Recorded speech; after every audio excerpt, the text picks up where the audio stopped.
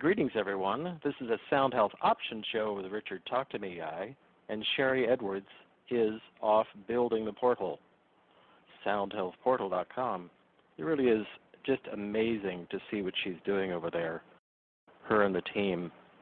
Now you can, what we used to do by hauling a laptop around, you can go online at soundhealthportal.com, and for example, at the Sound Health Portal, you can go and look at services and then look at campaigns, and campaigns are free things that you sign up for a free account. They don't spam you, they don't sell anything, they're just so they can communicate with you. You sign up for a free account, you'll do 2 45-second recordings right online through your computer. Better if you have a small microphone of some kind, just because it improves the recording quality for the vocal print. And then you'll choose one of the campaigns that are free. I think currently she might have BioDiet, golf. Yes, really true. You can improve your golf swing quite dramatically, from what I hear, by going through the vocal analysis of that. Or PTSD, or allergies, or might be BioDiet. They rotate through the campaigns. And you can do those 2 45-second recordings. They'll walk you through this easily, and you'll choose the campaign you want and submit that, and within a couple of hours to 12 hours, you'll get reports back with a just ton of information that you can then sit down and read yourself and or then take to your healthcare practitioner and talk about all of that. The things that are imbalanced or, that seem high or low, it's right on the report. Also, one of my favorite tools that Sherry has is the Nano Voice, which is a free piece of software that she's given away forever that I've always said, why are you giving that away? You can use the Nano Voice at the portal, again going to soundhealthportal.com and look for Nano Voice. And with a Nano Voice you can do a recording that'll be rendered immediately. So you just do a 45-second recording. And what I use it for a lot is to check on supplements or things that I'm going to add into my diet. So first thing in the morning, typically on an empty stomach, just because it gives a better read, I will take a vocal print, and then I'll take a supplement that I want to check out, and wait about 20 to 30 minutes, and then I'll take another vocal print. So you take a second vocal recording or print, and you then compare the two charts. And in this instance, it'll give you a written report, but also you'll see a analysis of vocal print, meaning a literal, it's like a waveform, but it's been altered by its run through the software. So you can see if there's spikes. It's a visual thing. You'll see this. It could be spikes if something might happen. Nothing may happen. There may be very minimal change in your vocal print, or you could see something be high or low, meaning whatever you've just taken is stimulating something or causing something to drop, and you want to be aware of that. You want to be aware of those changes. You can just stop there if you want. Or as you learn more information about what the vocal print is or the waveform of your voice that you're looking at, and Sherry does a lot of classes online for free. I think there's some demos available through the Sound Health Portal, and if they're not at the Sound Health Portal, you can always go to soundhealthoptions.com, which is the main website, and look for classes there, and they're either online free classes where she demos the portal or other software packages, but you can learn more just by attending demos where Sherry will show you how things work. And it's really powerful to have now available online. It really does amp up the power of its usability versus having a computer dedicated to it. And I highly recommend it. This is the point at which I always say, because it's always true, this is one of those shows, particularly with Bill Protzmann's work, with being more human. Being human, let's just be that in this day and age. That would be amazing.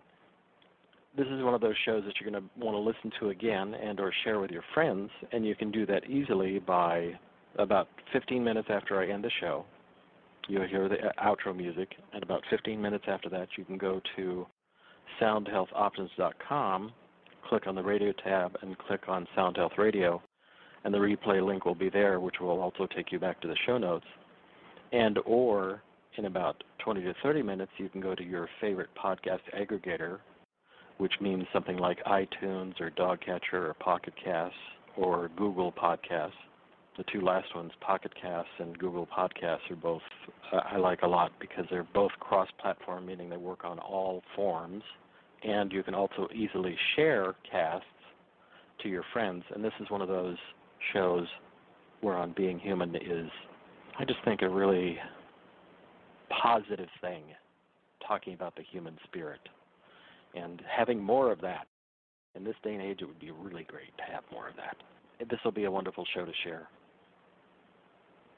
Bill Protzmann's work has included board positions with the Guitars for Vets and San Diego Veterans Coalition. He's been instrumental in connecting thousands of military service members and veterans with honor tickets to the largest healing music organization in his town, the San Diego Symphony. Organizations like Consumer Action, the Society for Financial Education, and Professional Development, as well as the American Music Therapy Association, have all been delighted with his keynote presentations. For his foundational work in establishing music as self-care, he received an Inspiring Hope Award of Excellence from the National Board for Behavioral Health. In addition to being a successful IT entrepreneur, Bill holds magna cum laude degrees in piano performance and creative writing, and has concertized and performed for many years with a focus on bringing music to audience in non-traditional ways. Bill joins us today to discuss his book, More Than Human, The Value of Cultivating the Human Spirit in Your Organization. Welcome, Bill. Hey, Richard. It's great to be here. Happy Sunday. You too. Thank you. I want to jump right into I'm going to do a little bit of jumping here. We're going to hopscotch around with questions, which from listening to you talk, I know that you're fully equipped. Yeah, I can answer questions. Right. My first question is, have you always been a spiritual person? Oh, my gosh. Okay, I've got chills right now because I've been wondering about that. And especially in our day and age, you start to question your core, what's inside. And I think that the real answer is yes, but the awareness, the older we get, that awareness kind of creeps up on you. And then you get to a place where you're more accepting of that, and then you get to a place where you want to put it to work. And I think so that the answer is yes. And I would say that that's true for all of us.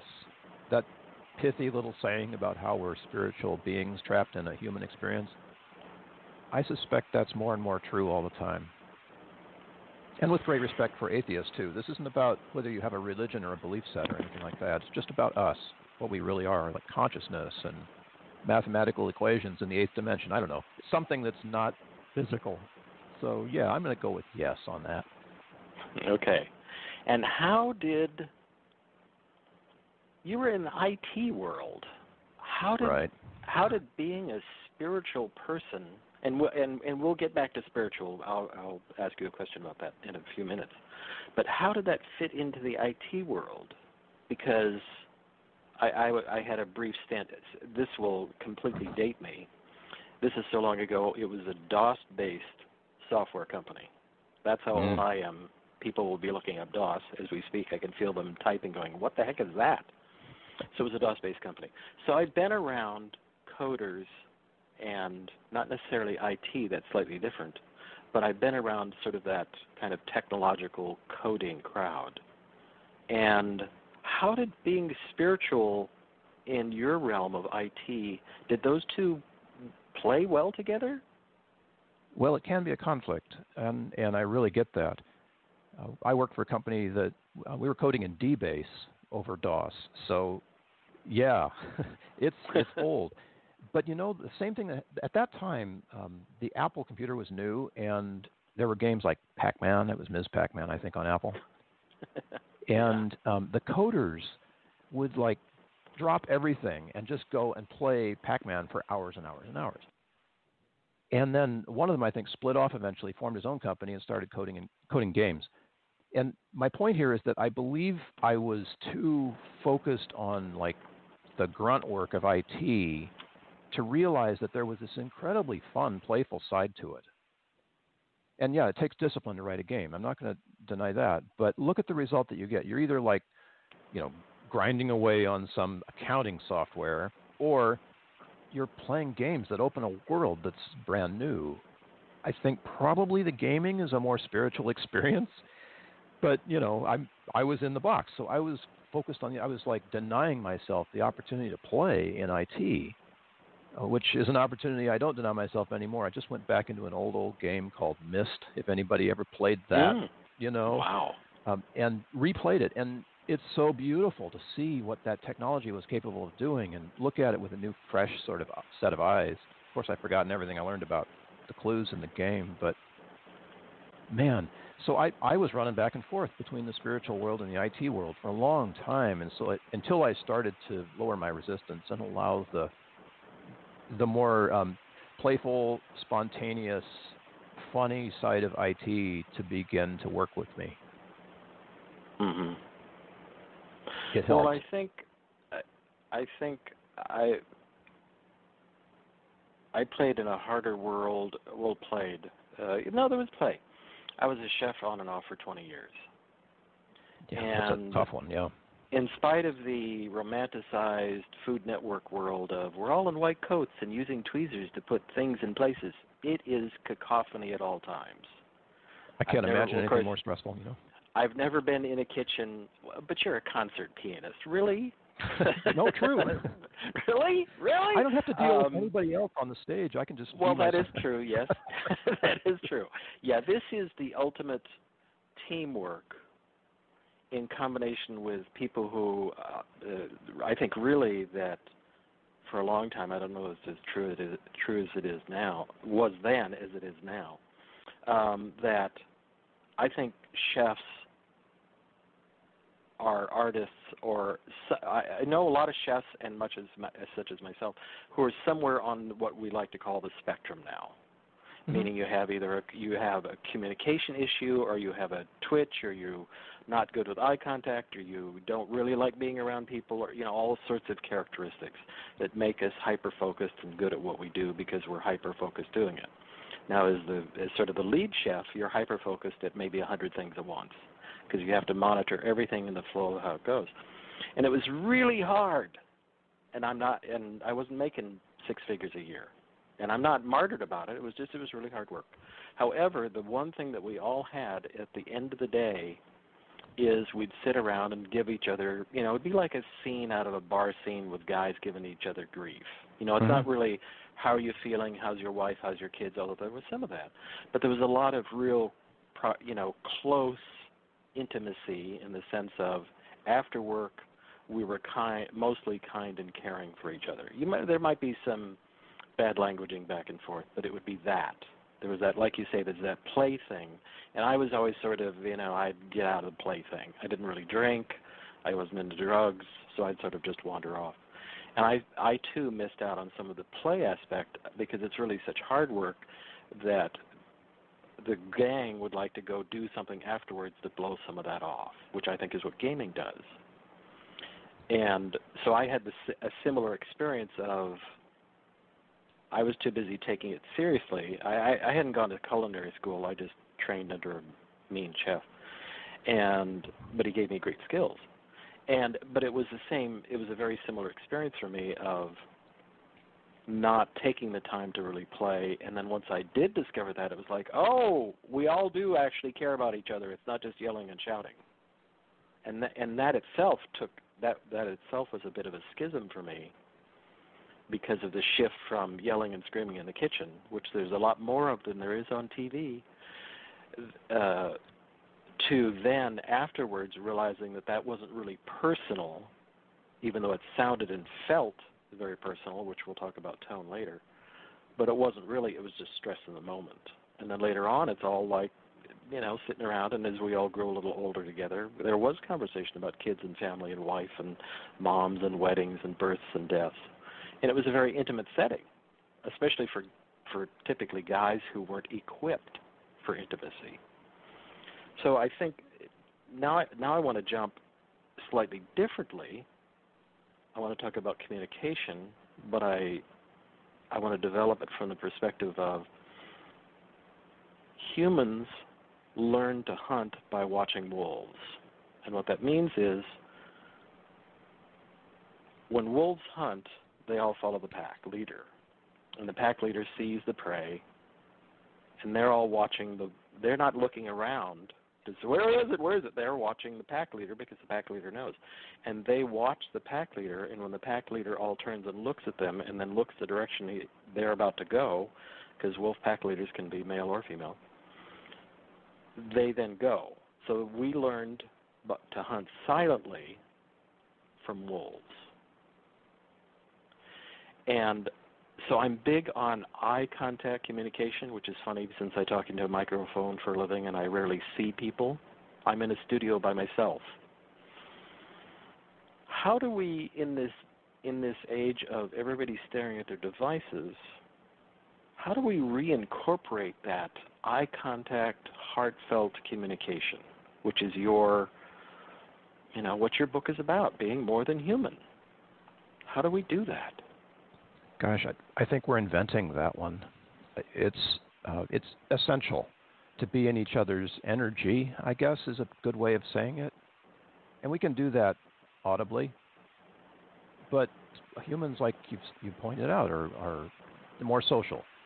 We need to have the completion of eye contact as well as the audible, the stream that's coming at us. But the two-way nature of that, I think, is the key. If you can get a two-way going, you can achieve something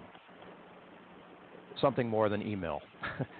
And that's what I think we need to strive for. Internet marketing is so full of just blasted out there, and there's nothing authentic about a blast. Yeah, it's a big net. You'll probably catch a few people, but to do the real work of being human, you can't do it by not being human or depriving yourself of skills in an area. I'm thinking for some reason of that marvelous scene from the movie About Time. It doesn't really matter. You could do this, but the movie did it so well. And there's two couples that randomly meet at a restaurant, and they happen to be seated together at the same table. They don't know each other, of course, but during dinner they fall in love. The trick is that from the moment you walk into the restaurant, everything is totally black. There is no light, and all the servers are blind. So you, as the sighted person, enter this environment that's very foreign to you, and all you've got is like touch and sound and taste, and you have to complete your entire meal this way. And it's just such a fascinating idea. I wish they'd spent a lot more time on it. But it brought these people, of course, together. It's fiction, but let's assume that you're in that place. What would you do if you couldn't see and all you had to do to relate to the people in the room had nothing to do with sight? You'd be able to do it.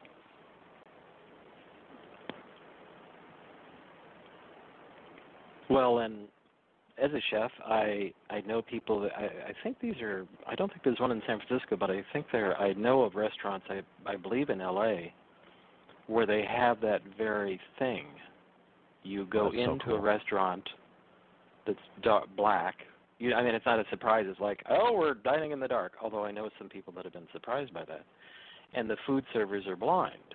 So they're comfortable moving around blind, and everybody else is seated. And the people that I've known a couple of people that have had the experience, and they said once they kind of settled into the being freaked out by it, it really does develop your senses of taste and smell. Can you imagine tasting food that you don't know what you're going to taste? and having this amazing, experience? And having this amazing experience, chefs will design a plate. Well, there's actually a term called plating, and that's how you style the food or present the food. So that's completely taken away. It could be just food piled on a plate. Could be. Which is kind of amusing. But it must be amazing because your senses actually come to. They're really enhanced. Like I've worked with blind people doing photography and some films, and their other senses are heightened because they have that sense gone. They can't see, so they hear, they taste, they smell. Taste maybe not, but hearing and smell is heightened. Sense of touch is even slightly heightened. So I think it'd be quite exciting and challenging to dine in the dark. It seems like spillage could be a problem. That's the main thing I think of. Like, no sauces. No sauces, no waving your arms around, no glasses of wine on the table. Somebody would have to hand me my wine. But I think it would be awesome, the experience. And is there some way that we could take, is there part of being more human, and as you say, as your book title says, cultivating the human spirit in your organization? We'll get to organizations. But is there some way, do we have to practice? Is it like you being a concert pianist? I mean, do we have to practice somehow? How can we just set down our devices and actually start communicating again? Or do we need to have some practice and relax into it? What do you think at this point? The bad news is that, yes, practice is necessary, but the good news is, oh my gosh, what you can do once you have some skill.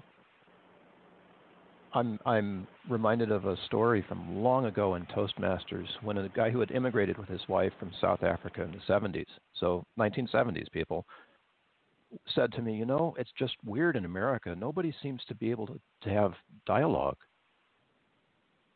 So that was 1970. We were talking heads. Yeah. And so, yes, I'm down with it. If there's a skill that can help you be more in yourself, and that means like in your consciousness, in your heart, not in your body as well, but like completely inhabiting that thing that is you, practice that skill. I'm not a great listener, so I've had to learn to listen better all my life. And then the other skill I've had to learn is to really think before talking. And this is something like my mom started me on that skill, you guys. It's been that long, and I'm still learning it. But by taking the time to just listen and then really thinking about the right response, I mean, those are a couple of communication skills that are pretty basic to everybody. And they're a great way to start if you've never been in a conversation or all your conversations are online, to try to open it up a little bit and see what's there. But yeah, practice works. And you don't have to be perfect. You just have to be fluent. You have to be able to speak English well enough to talk to other people who speak English. And that's about as much as you need to go unless you're going to be some orator or a teacher or whatever. It's pretty easy to get along with, some basics in a language. And this is the language of listening or seeing or speaking. It's much different than, what do they call it? Like one-way celebrity, I think, is a term I've heard, where you think you're a big deal, but nobody else really knows who you are. Right. Yeah. Well, I know in your book you talked about from your childhood, you discovered, I think, when you were playing the piano, I might have this reversed, but early on you discovered that you could express emotions playing the piano that you couldn't express in another form. Yes. So, guys, I was given a great gift by being forced to play the piano because I got an emotional language. And it wasn't one that I spoke. The family didn't allow for very big expression of emotions. So that's pretty normal, stiff upper lip. That's how we guys are raised, not to feel anything. But I was, for a long time, about 9 years it took before I liked it, forced to play the piano. And your job at the piano or at any instrument is to go deeply into the emotion that is in the music and convey it with some degree of skill and authenticity to an audience that's listening. If you can't feel it, it won't be authentic. So whatever you're playing, even if it's row, row, row your boat, you can bring emotion to that, provided that you can find it within the music. And by practicing that skill of trying to get to the deeper levels of the emotion in the music, you then develop a fluency in emotional language that I don't think even the people who are teaching emotional intelligence teach.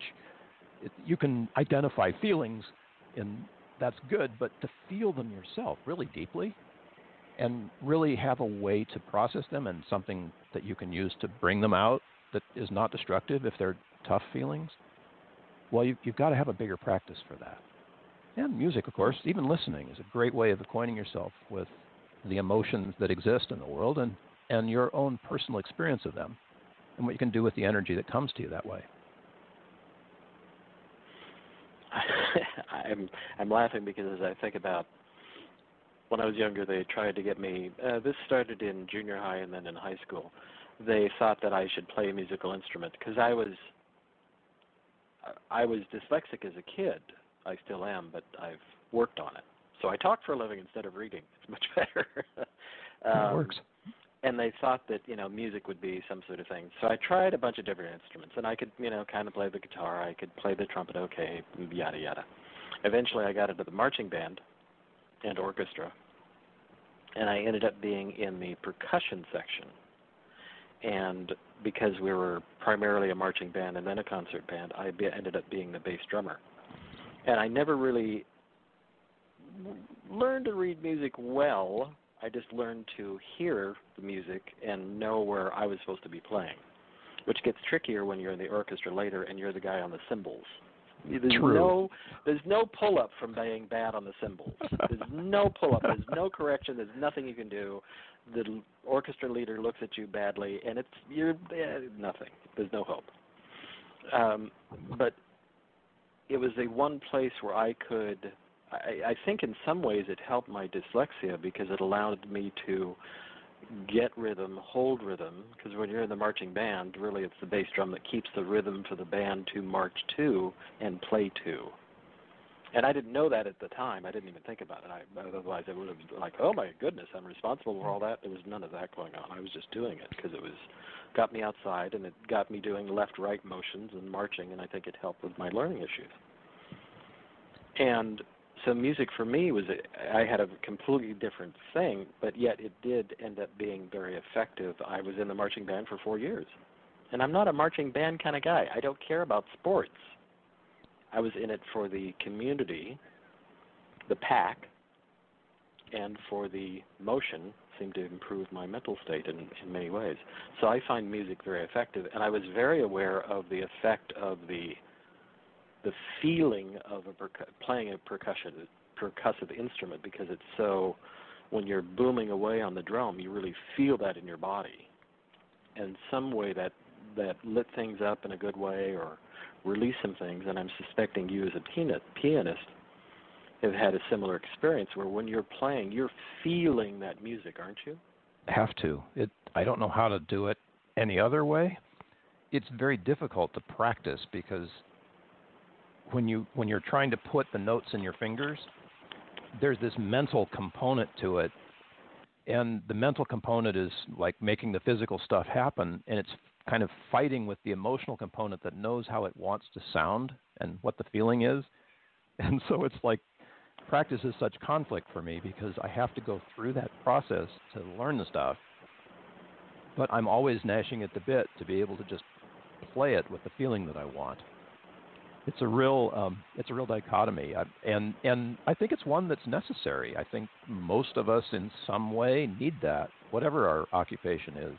We need to get to that place where we're reconciling feeling and function, and do it well. And I'm trying to form this into a question rather than a statement. No, I can't. So that leads me back to communication, because I'm a fan of wolves. I like and dogs. If I want to know the truth about a person, I'll hang out with a dog and watch the dog. Because dogs don't have any agenda. They don't care if your butt's too fat in those pants or any of that kind of stuff. They want to know if you're good, if you're kind, if you're safe, if you're going to feed them, if you're going to scratch them behind the head. They're very upfront with their feelings and their emotions. They like you, they don't like you, they trust you, they don't trust you. So I like watching dogs, and I'm a fan of wolves, and have studied wolves a lot and how they hang out and play and what they are. And speaking of the tone that you're talking about on the piano and things, talk about tone of how we speak. It's not only the words that we're using, but there are times it does make me flash back to when the German chef I trained under would yell at me. I couldn't always understand him, but I knew what he was saying. You got the point, yeah. I got the point. So how do we can we retrain to learn tone about how we express ourselves? Because I'll go back for just a moment to your IT world. I have known brilliant coders who code like you play music. Just, you see them sit down and really, it is like a scene in a movie where they just somehow flow into the machine, and boy, they're amazing. Yes. And yet, their tone sucks. And when I say that, I mean in terms of how they communicate. Even how do we vocal work tone. on that? Yeah, vocal tone, actual intonation, and all those kinds of things. How do we develop that? How do we get people to come back into the world of understanding that tone is something? They don't even ever have to know the word tone. They just have to impart it and all those sorts of things. Old school communication, I think. I believe you're right about that. It is old school. There was a time where discourse was a valuable skill. It's still a valuable skill. It's just that not many of us are engaged in it with the same kind of expertise. I think that maybe was there back in the Greek debates. I mean, it's more recent than that. I like to think about the sort of debates that formed the United States of America. Those were probably fairly heated and also fairly eloquent at the same time. But we're way back at zero here. We're at the place of like learning a new language. And let's say even if all we could do was holler at each other, well, there'd be emotion conveyed in that. And becoming conscious of how your sounds convey your feelings might be a good place to start, because it's possible to make a whole range of different kinds of hollers, and it's pretty obvious from how loud you are, for example, or how strident your sound is, or how peaceful or mellow or sweet your sound is, that there's a different emotion in play. And it's possible, I think, for many of us who've never experienced emotions before to begin to feel them at that even basic level. It's really fundamental to us to be able to make these sounds that we make. We're the first language that we know about, with the exception perhaps of the silent languages, and I know that animals are really good at them, or whales and dolphins who click and chirp. But we have this facility with language. How many languages are in the world? And yet, when it comes right down to it, if you see an infant say mama, you can tell the emotion in that infant's tone, regardless of whether you speak the fundamental language that's native to that baby. And I think awareness of that, which we all do, I believe we do subconsciously, but I think the conscious awareness of that is like bringing it up. And I say, okay, so Richard just said that. What's the emotional content of what it is that you said to me? And am I conscious of the emotional content that I'm bringing back to you? That's just as important as the words, like the information. That's important because it helps you measure the authenticity of who's speaking. I've known coders like the one you mentioned too, and both kinds. The kinds that have no language really. For whatever reason, they're from a foreign nation, they don't speak English fluently or whatever. And then there's the ones who can put down their coding book and all of a sudden they can talk about Kierkegaard and philosophy and stuff like that with eloquence and ease. It's amazing to me, this range. You talked about the spectrum earlier, this spectrum of amazing individuals in the world. Just incredible individuals in the world. And all of us are human, of course. The question is, how we relate. How can we really become more connected, which we need these days, and together work on things in however that together looks, rather than having to do it all in our isolated, non-communicative space.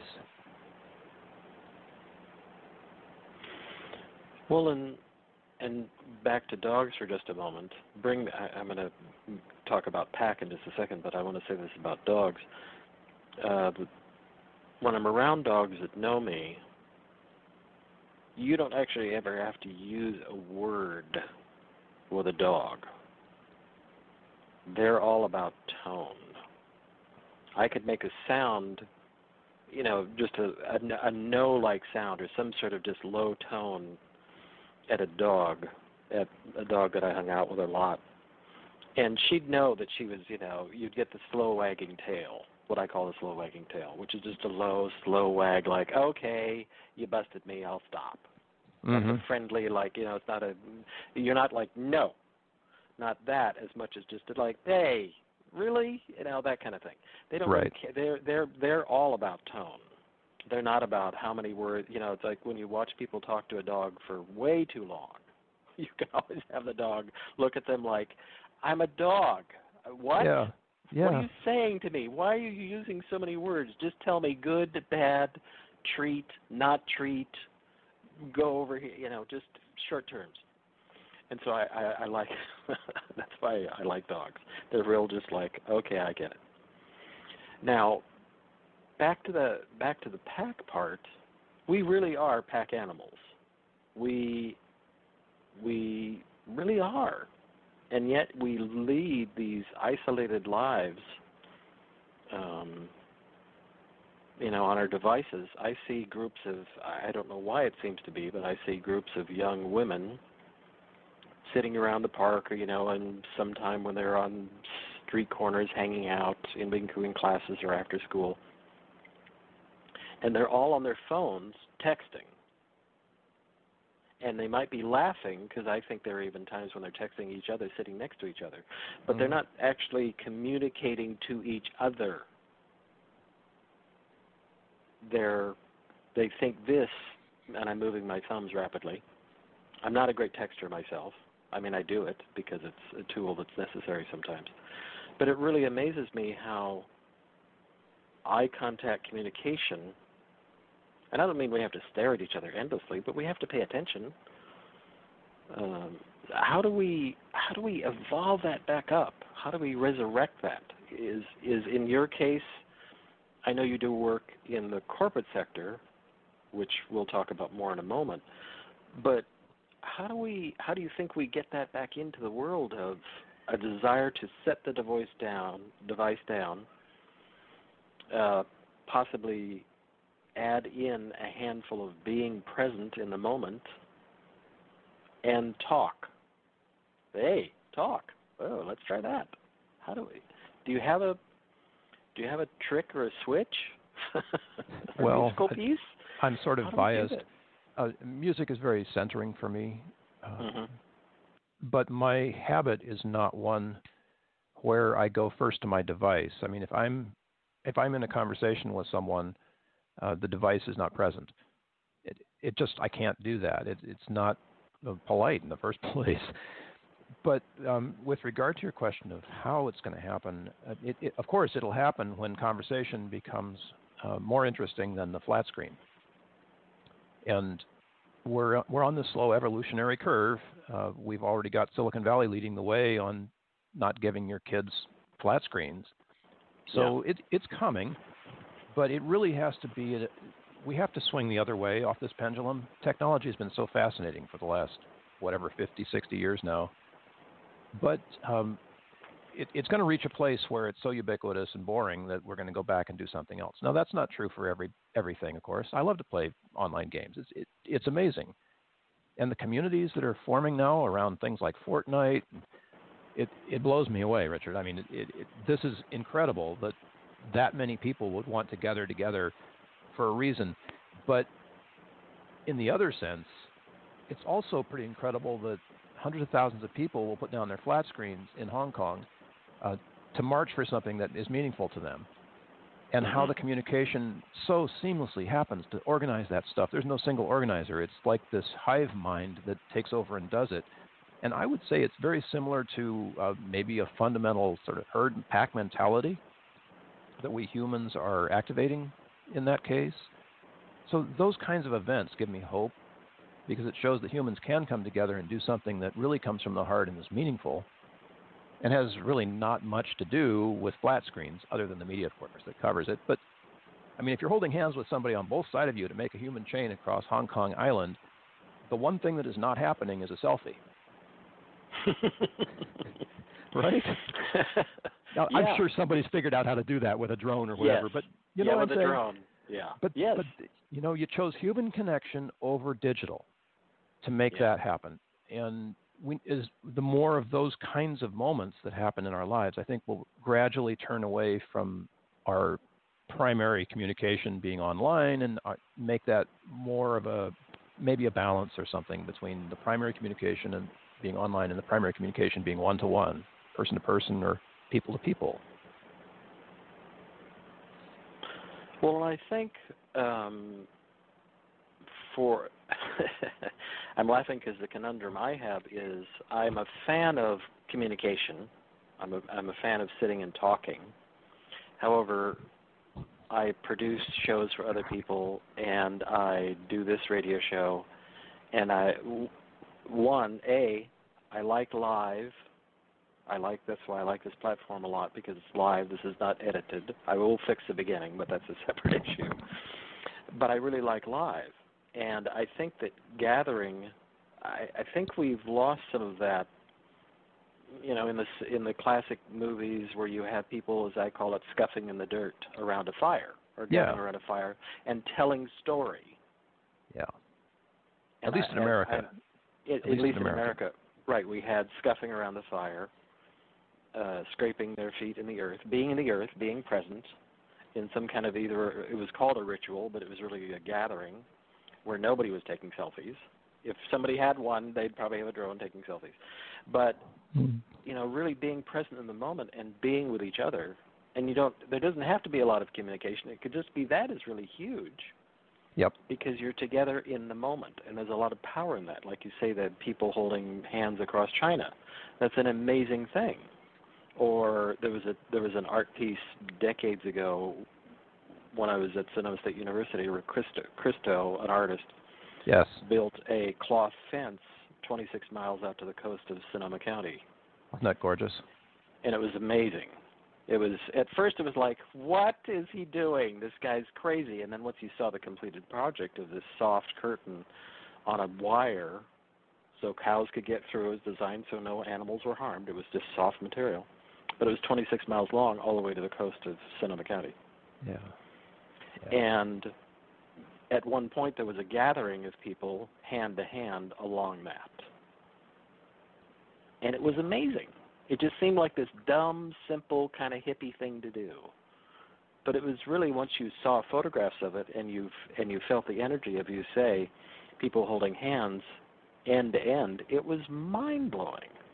Transformative. Because we're all in the moment together. Wow, that can really transform things. There's you reminded me of saying Sonoma County, there's a response that we human beings have to disaster and tragedy that is very beautiful. We can't always avoid the acts of God or the natural disasters that happen, but in their aftermath, you'll find people very connected and out of great need, clearly. But we can do this. We're good at it. If your house is burned down and you need a place to stay, you can find people who will help you. That's remarkable in how good we are at it, that we don't do it more frequently without waiting for the natural disaster. Mm-hmm. We're good at this. I mean, it's a built-in skill that we have to connect and be authentic and leverage the energy from that connection to accomplish things that we couldn't do alone. And we could be putting that to work, of course, if you work in a corporation or any large organization, you understand that. But we're talking about more authentic things here. We're talking about the basics of just caring for one another and, showing appreciation, being able to say hello to somebody on the street without fear of being punched. That this is something that we do. We're built this way. So if we can leverage that in the good times by practicing some of those skills, we can really go much further than we're able to go if we just save it for the disasters. They're not tough skills, and pretty easy to do. And if you need any help with them, just watch your dog. Yeah. Exactly. Yeah. Or your cat, depending on the kind of person yeah, you are. cats too. No, I'm not opposed to cats. It's just dogs are better at communicating. Cats are a little more like, maybe. Yeah. Dogs are easier to read. They give you immediate feedback. They can't hide the action from their tail. Their emotions come out of their tail. It's either, it can be up, it can be down, it can be low, it can be, watch the dog. They're good indicators. They're like weather barometers. They give you instant feedback. It's really good. Cats are a little, they're indifferent. Yeah. They're indifferent. You're on your own in this one, buddy. Good luck. That kind of thing. That kind of thing. Exactly. I do like cats. And how do you work with people? Well, let's talk about the corporate structure, because you do work in the business world, and you're talking about, the title of your book is More Than Human, The Value of Cultivating the Human Spirit in Your Organization. So how do you get organizations to think spiritually? And I have to sidebar that for a moment to ask you to define spiritual, and then tell us how you get organizations to think that's a good idea. Yes. Well, to start with the good idea, it turns out that things like appreciation and gratitude and kindness and all of those amazing sort of forward-focused attributes of human beings are also best practices in business. A company that is kind to its suppliers has suppliers that want to do good things for the company, and that works for customers too. And I've always been in the customer service end of IT, so I'm the guy who takes the calls. It used to be called tech support. I don't know what it's called now.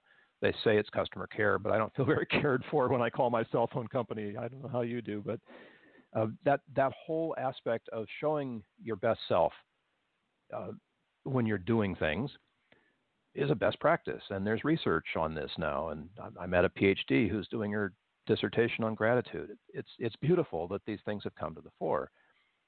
Well, you could call them something else. I mean, attributes of being human. I don't know. But it turns out that if you can just be more kind, you will be happier. If you can show appreciation, people will want to do things for you instead of resenting it. These are fundamental ways that human beings are, and the fact that we have to go back and revisit them and teach them again and actually have research that shows that gratitude is a plus, it's always amusing to me. So in that world of all these sort of attributes that are sparked up by our human spirit, there's some science, there's a lot of research, but nobody's really getting under the hood and saying why. And they're self-evident, Richard. You don't have to go very far to know that it's much nicer to say thank you to somebody or to say hello if you're on the street than punch them. It's just, the one is not really helping you in a positive way. So there's this built-in sense that inside of us there are these things that in the past we've not really let them out to play. Like me, back in the IT coding box, I wasn't going to play Pac-Man. Maybe I should have. Who knows? But if you're a person who's fundamentally a nice guy, and you work in an environment where being a nice guy is not tolerated, I just have to ask why. Being nice is a best practice. We got evidence. So why are you still being rude to me, boss that I like to work for because, I like you, whatever the reason? There's just no place for that in best practices organization. And, I'll be honest with you, there are ways to be manipulated and there are ways to manipulate. And that could be a spiritual best practice too. If you're helping your people to be more kind, that's some manipulation in a way. It's not a bad one. So you have this choice of whether you're going to direct a team toward best practices or direct a team away from it. And that overarching sort of skill comes from who you are inside and how you want to best live out your purpose in life. And we're getting to a place where those things are valued more and more. And so things like being kind, showing respect, those things are valued more and more as well. And in spite of the way things look and how angry the media wants us to see the world, at a fundamental level, people are beginning to do old school practices that are fundamental to who we are. They're starting to cooperate and collaborate. And in the world of getting along and actually making something happen, it's gone back to fundamentals. And that's exciting. It really is. How nice it is to work in business when your business has integrity and it's not out to screw somebody, or systemically screw a whole bunch of people. We're becoming more aware of these things. And the conversations aren't easy, but when you think about racism, fundamentally we're all human beings. The color of your skin doesn't make as much a difference as what's inside of you. Like what's going on in your heart? What's your soul saying to me right now? That's where the conversation is getting pointed. We've hit that crazy wall of just not great feelings and stuff, and we're starting to swing the other way and to get back into what really matters, what's really fundamental. So I don't know if I really defined the term spiritual for you right now, but I like to say that, yeah, it's the stuff, the expression of the human spirit. But let's take it a little bit further, because we know a lot about the physical world, a lot about the emotional one, a lot about the mental one. And I like to say if it isn't physical, emotional, or mental, it's probably something else that we could call spiritual. Consciousness, the eighth dimension, whatever they're working on in the theory of everything, all that stuff that we don't know, just sweep it together and call it spiritual. And let's go on now and talk about how to practice what really matters, the best spiritual practices, best practices of the human spirit.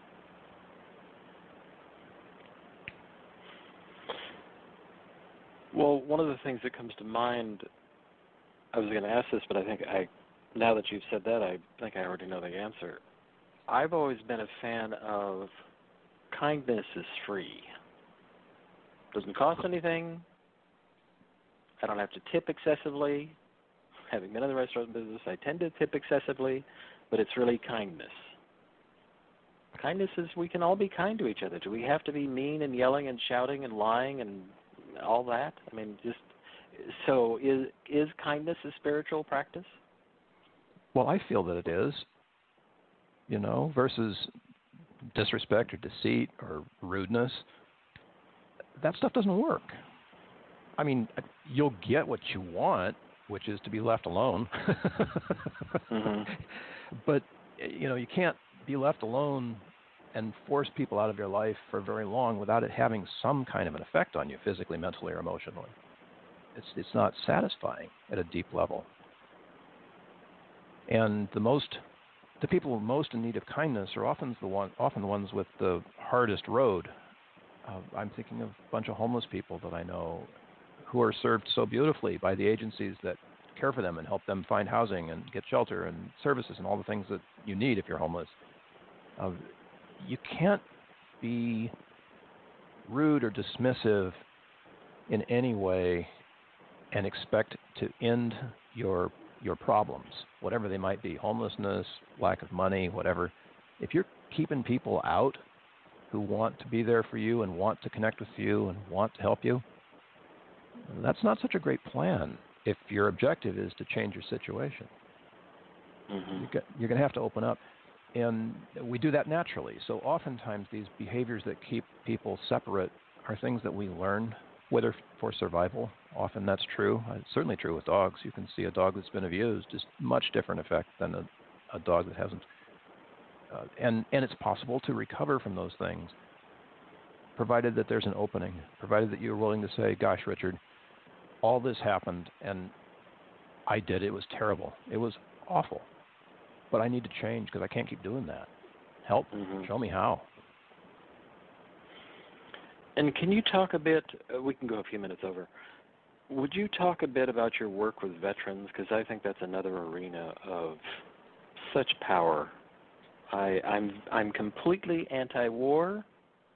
I'm completely pro-veteran, just for clarity for everybody. I love that statement. It's, in both Israel and Palestine, you're conscripted into military service, and there's an organization over there of combat veterans of war that is supported and attended by both Palestinian and Israeli soldiers. And they do it for just the reason that you mentioned. They have to care for each other. They were made to do these things, and they're not going to go alone into whatever happens next. That's a tough one, because being a soldier, being a sailor, a seaman, there's a camaraderie that goes into military service that you lose when you become a veteran. Your team goes away. It's like if you stepped out of the kitchen, right? That team that you were with for so long, if you never saw them again, and what do you do in life? So transitioning from military service to the private sector, to be a civilian again, you're never really going to be a civilian. It's a tough thing, because the people that you've counted on for sometimes many years are no longer there by your side. Your battle buddy's not there. The cohesion that was built into that team through all the practicing and drilling that you did is gone. The shared camaraderie where you were able to deal with events and opportunities and difficulties together is no longer there. So it makes that transition very difficult. And there are so many amazing people, civilians and veterans alike, that have worked hard to make sure that wherever a veteran enters the civilian world, there's a soft landing. That might be transitioning as an officer to a job in a corporation. It might be transitioning as an infantryman or into becoming a union worker.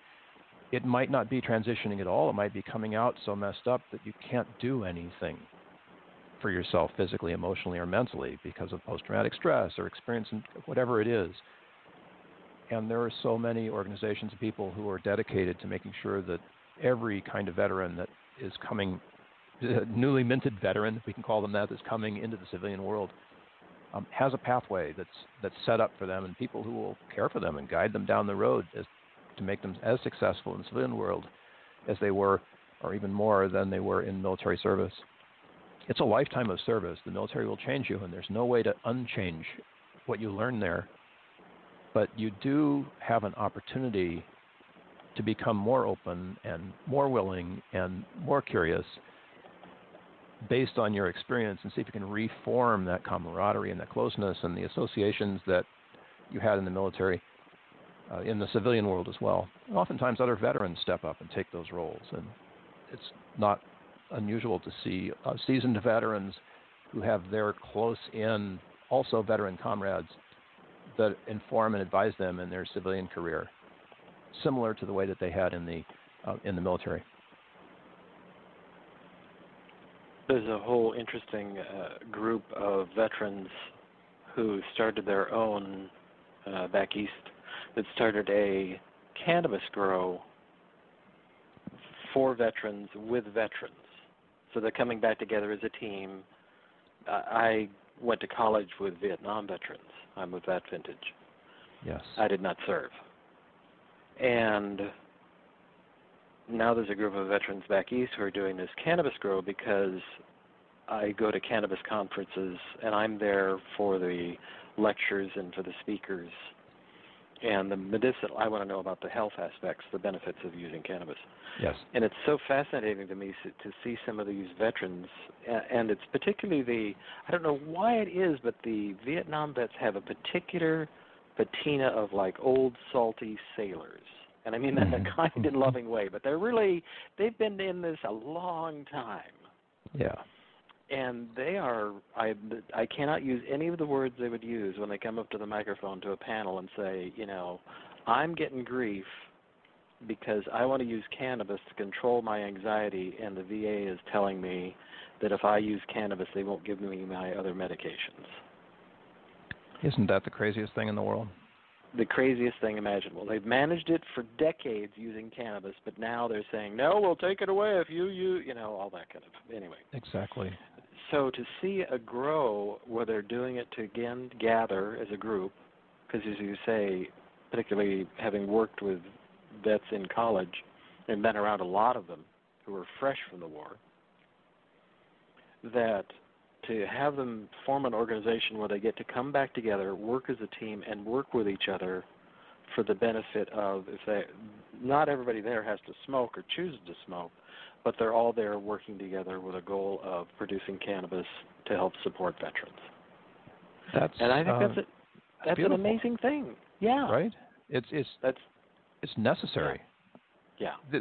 The Vietnam era veterans are so amazing because they came back to nothing, and we did a great disservice to the men and women who served that era by not having, not even a welcome home, but by not having the services and things that they were going to need. So a lot of them have worked to turn the VA into the organization it is today, and to start residential treatment and recovery centers like Veterans Village in San Diego, which was started by Vietnam-era veterans when the VA said, no, we're not going to help you. And they literally did something the VA told them that the VA was not going to do. So thumbing your nose at the VA among veterans is amazing because it opens up these organizations like the Cannabis Grow.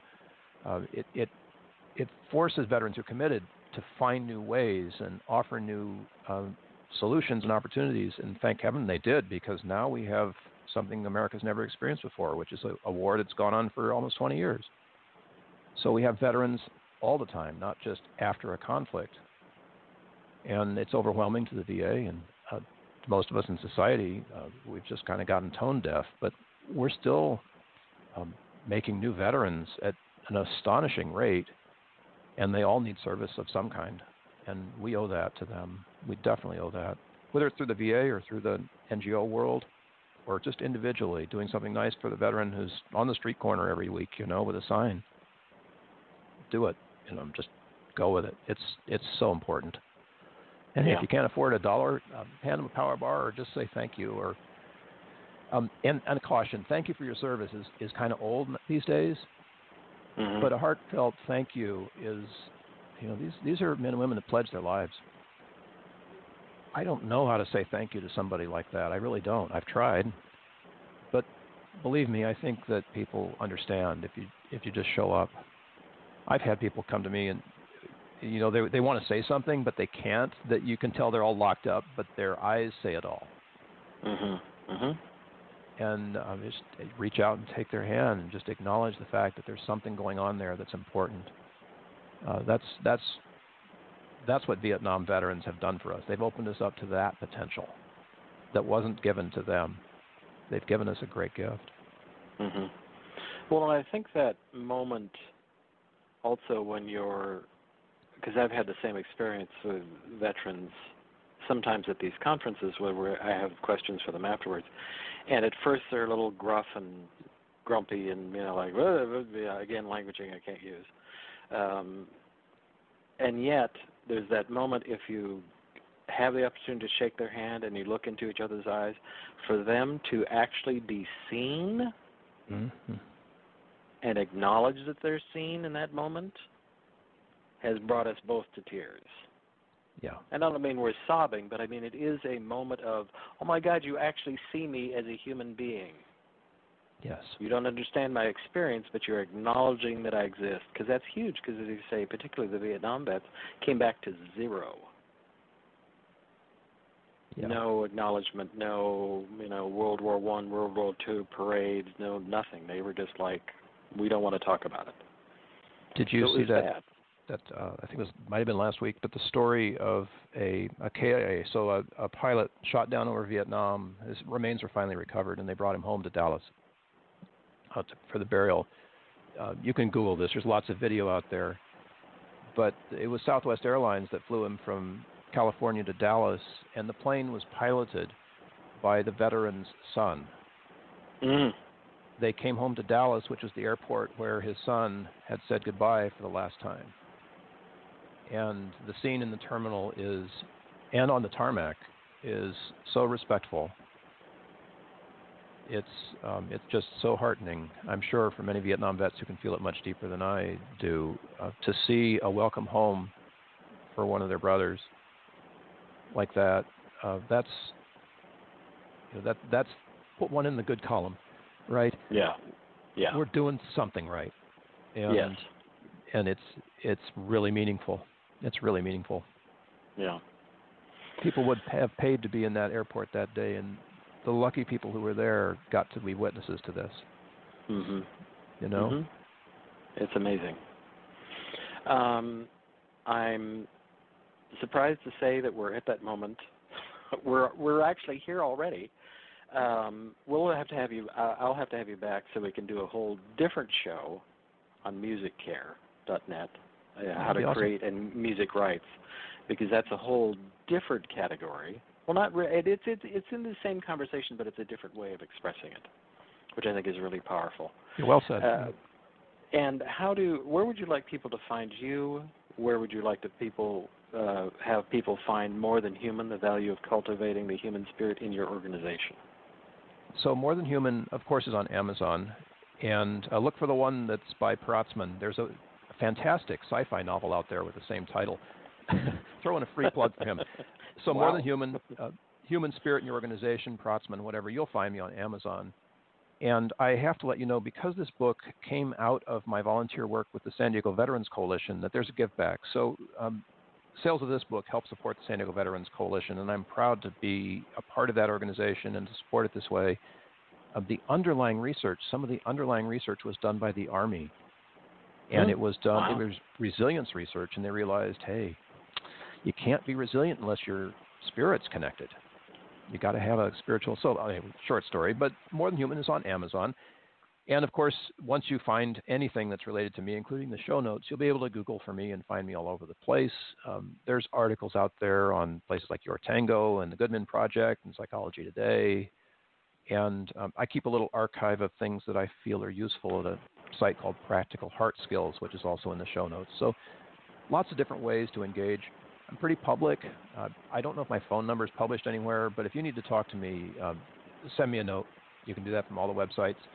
And we'll talk. We'll get together on the phone. I'm happy to connect in that way. It's got to be done one-to-one. It really does.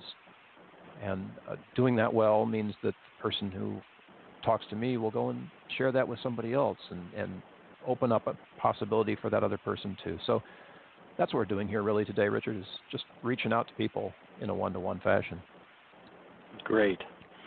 Thank you very much, Bill. This has been a great conversation. We went places I didn't even know we were going to go, but I had really a great conversation. My pleasure. Thank you so you. much.